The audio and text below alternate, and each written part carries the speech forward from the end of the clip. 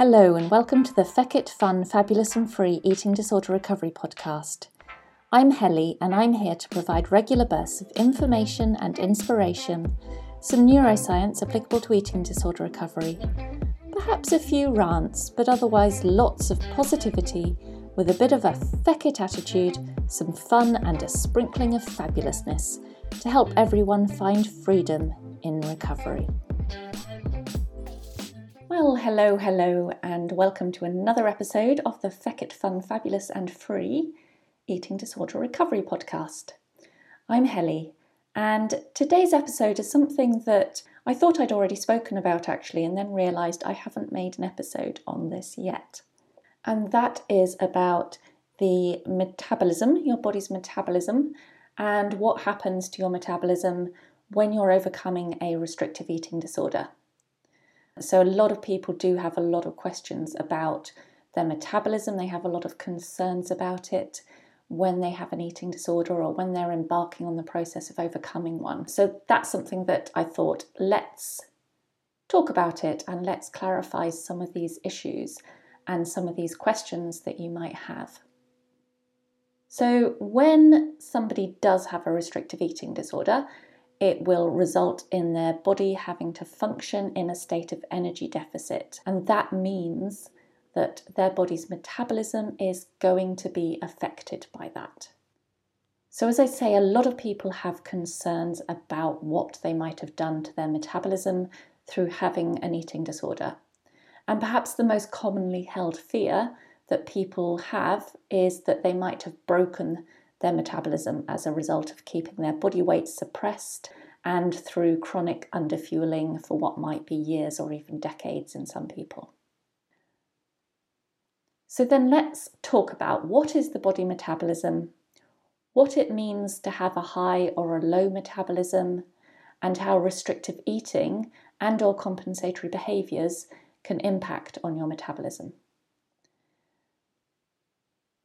First of all then, what is the body metabolism? Well, the metabolism is a term used to describe all the chemical processes that are going on continuously inside your body to keep you alive and functioning at your body's very best. So this includes ensuring that the essential organs are all working optimally, which of course includes the heart, the lungs, the gut, the kidneys, the liver, the brain, all these things that you need to have working fully and optimally in order to be able to thrive in a human body. They all need energy and they all consume energy even when you're at rest. And all that processing, all that energy use is what's known as the metabolism. So in every single second of a person's life, their body is undertaking thousands of chemical reactions just to keep all the cells functioning and ensure that that person stays alive. It's actually quite mind-blowing when you do think just how many different reactions, how many different processes are going on inside your body in every single second of the day. And to keep all these processes running, the body needs essential energy and nutrients, which in most cases, for most people, comes from food and drinks that they consume. And then the body breaks these food and drinks down, which is a process that in itself takes energy, in order to release the energy from them. And that energy that's released is then used to keep all the necessary internal functions going, as well as fueling that person's day-to-day activities that they're doing on top of the basic survival that the body's going through. Even when completely resting then, the body's using up calories just to maintain those basic functions, those basic life-preserving functions. And the minimum amount of energy required to carry out these resting chemical processes is called the basal metabolic rate. And your basal metabolic rate accounts for anything between 60 and 75% of the body's daily energy requirements, and that's in a person who's generally sedentary.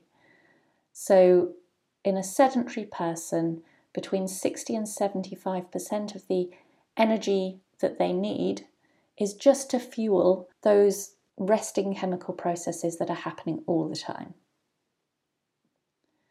And that figure is dependent on factors such as your age, your lifestyle, the body's makeup, and the external environment that you're living in. So what happens then when the body has insufficient energy? If the body is starved or semi-starved, that means that the energy being consumed is lower than the energy needed. Then the body begins to lose tissues, which include both muscle and fat, and that triggers a reduction in the metabolic rate. If the body doesn't have sufficient energy intake, it will try to preserve every last bit of energy it does get in any way it possibly can. And this is commonly referred to when we talk about restrictive eating disorders or malnutrition as the body going into starvation mode. And when the body enters starvation mode, it aims to stretch out the little energy it does get by turning off all those non-essential functions and adapting the systems that are still essential by reducing them to just working at a very basic survival level. And as it does this means that less nutrients are then provided to the hair, skin and nails, so they generally become brittle and dry. The heart rate will slow down, which is not a sign of fitness, and if your heart rate is very low and you're semi-starved, it's generally a sign that your body is just trying to stay alive. Your gut motility will slow, and that leads to digestive problems, and it can lead you to feel overly full on little intake and become constipated. And the body temperature also reduces, so that people who are semi-starved, who have restrictive eating disorders, will generally feel cold most of the time. And that drop in basal metabolic rate means that the body needs less energy to function, and that it's functioning at a very, very basic survival level only. It's really just doing all it can to stay alive. And that drop in the basal metabolic rate, when the body's energy intake is dropped, can happen because the energy intake's been dropped for any reason. So with restrictive eating disorders, your basal metabolic rate will drop because you're eating restrictively or you're compensating for eating by purging or other compensatory behaviours. But the same reduction in metabolism also occurs when people drop their energy intake for other reasons. And that includes people who do go on diets. And it's this metabolic change that explains why people who do diet are often seen to initially lose weight quite quickly, because this happens while their metabolism is still at a normal level. But after a couple of weeks of dieting, they actually find it much harder to sustain the weight they've lost, because their metabolic rate has now dropped as their body's adjusted to this lower energy intake, and they're using less baseline energy to function.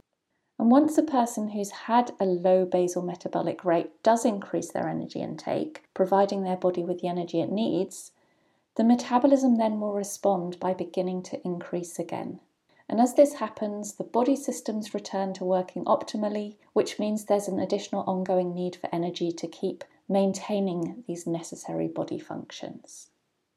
Considering then what happens to the metabolism in somebody overcoming a restrictive eating disorder.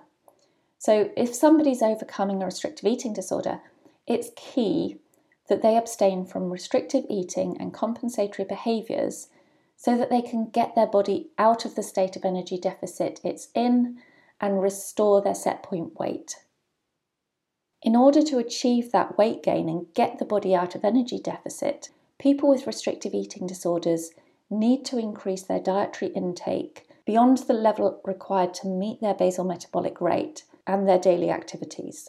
So their energy intake needs to increase to meet the demands for both of these and be enough to restore both fat and lean tissue stores and establish all those full internal repairs that are needed. And to achieve regular weight gain and find the unique set point weight for their particular body, people overcoming restrictive eating disorders generally need an escalating intake of energy and a very high amount of food. Because research has found that women, and I'm referring specifically to women here because that's who the research was done on, women who have restrictive eating disorders tend not to gain weight for very long if they're fed the energy requirements of healthy adult women who've never had an eating disorder. Instead, they tend to have much higher energy requirements and need to increase their energy intake more and more for sustained weight gain and to heal themselves as fully as they possibly can. And the explanation for this is that people who have had restrictive eating disorders often become hypermetabolic once they increase their energy intake sufficiently. And this is when the metabolic rate becomes much higher than the average rate expected for someone of their same age and sex. And because hypermetabolism puts additional energy needs on the body just to function at a basic baseline level, it can result in a person who's not careful losing weight much more easily. And of course, if this happens, then it only serves to further deepen a person's overall state of energy deficit, which then makes overcoming the eating disorder even more of a hurdle than it already is. So hypermetabolism results in a much higher demand for energy and for food to gain weight than a normal person needs.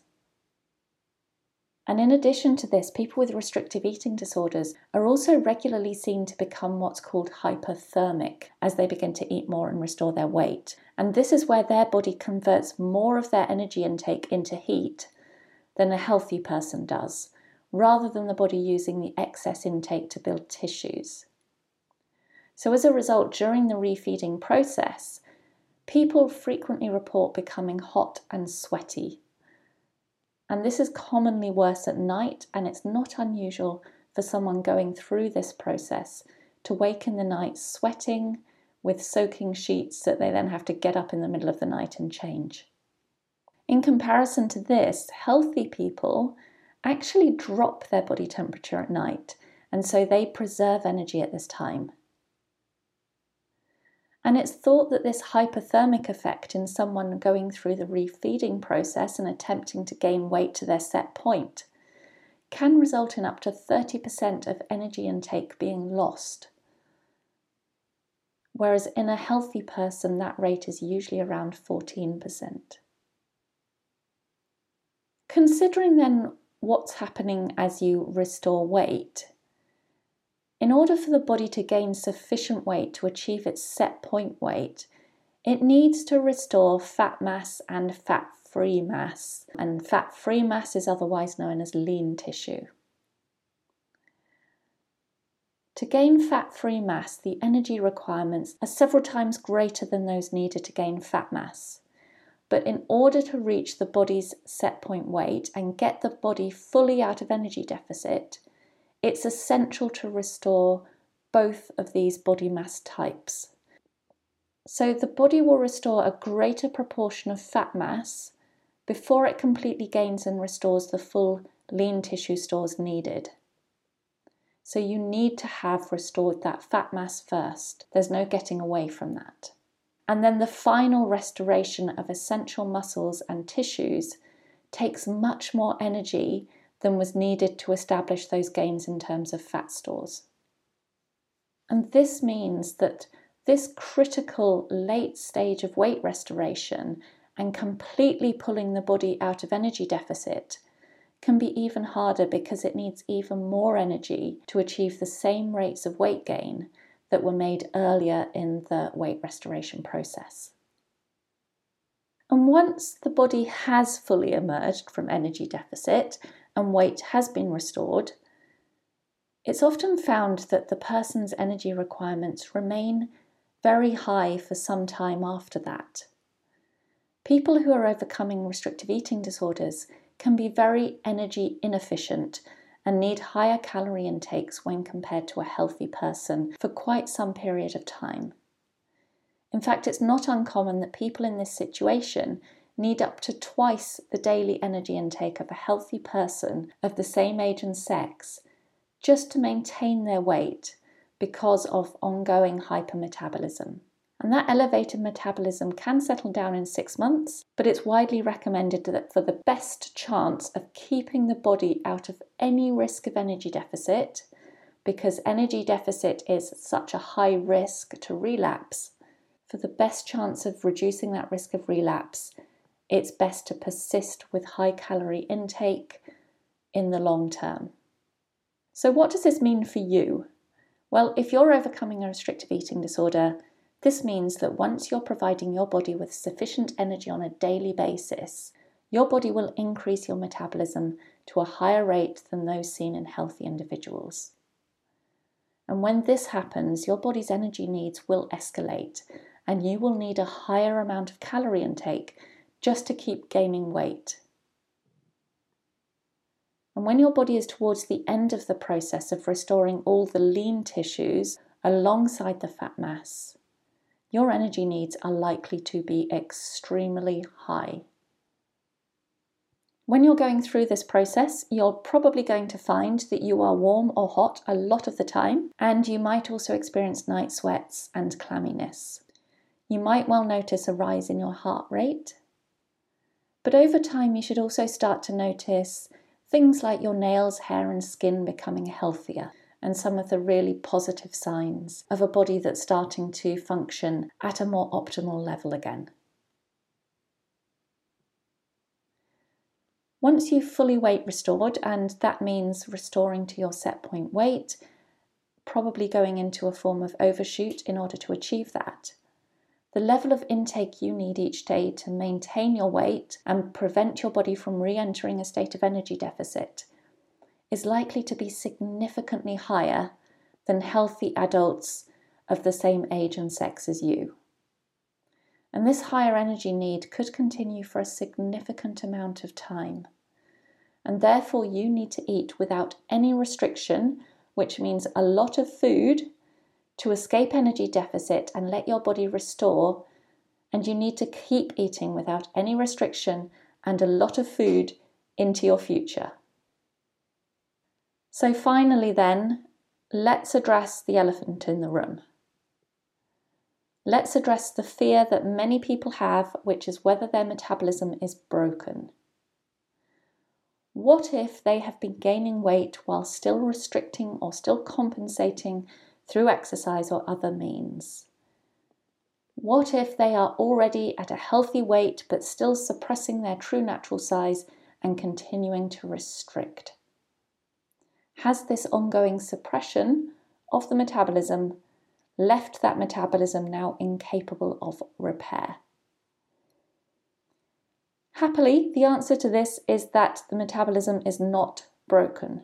You can't break your metabolism, but it might just need a bit of TLC to get back on track. If you've been continuing to restrict your intake and/or exercise, but done so to a lesser extent so that you have gained some weight, it's likely that your body metabolism has remained in starvation mode to preserve the precious energy that it was being given. So your body was ultimately using the small amount of surplus energy it did receive to build some emergency energy stores as fat, because it recognised that there was a risk of food becoming scarce once again. So therefore it kept the overall metabolism turned down, as it didn't feel confident enough to speed the metabolism up when supplies coming in were still lower than it would like, as those low supplies coming in just continued to indicate to the brain and body that it was still in an environment of food scarcity. But if that's your situation, you can still turn this around. You just need to get really brave and start eating more now and break the ongoing restriction. Give your body the amount of energy it needs and stop compensating for what you are eating. Do this and your body will respond. It doesn't matter what weight your body is at now. If you've gained weight already, it doesn't matter. Eat more now, and your body can then learn to trust that fuel is in sufficient supply and that it can afford to work at an optimal level. And as a result, your metabolism will respond and it will speed up. Stay consistent with your eating and energy intake without compensating, and your metabolism will heal and your weight will naturally settle back at your genetic set point. And when it does that, your body will then fight to maintain it. So I hope that's answered some of your questions about the body metabolism, whether you've broken your metabolism, whether your metabolism might be high or low at the moment, and how to maintain a good metabolism as you go through the weight restoration process, as you overcome the eating disorder and into your future life. If there's any episodes that you'd like me to make in future, then please let me know and contact me through my website. Or if you want to know more about me, then you'll find that on hellybarnes.com. And otherwise, I'll speak to you very soon. Bye. Thank you for listening to the Feck It Fun, Fabulous and Free Eating Disorder Recovery podcast. Don't forget, eating disorder recovery doesn't have to be boring and doesn't have to be serious. Now go and grab yourself some food and have a fabulous rest of the day.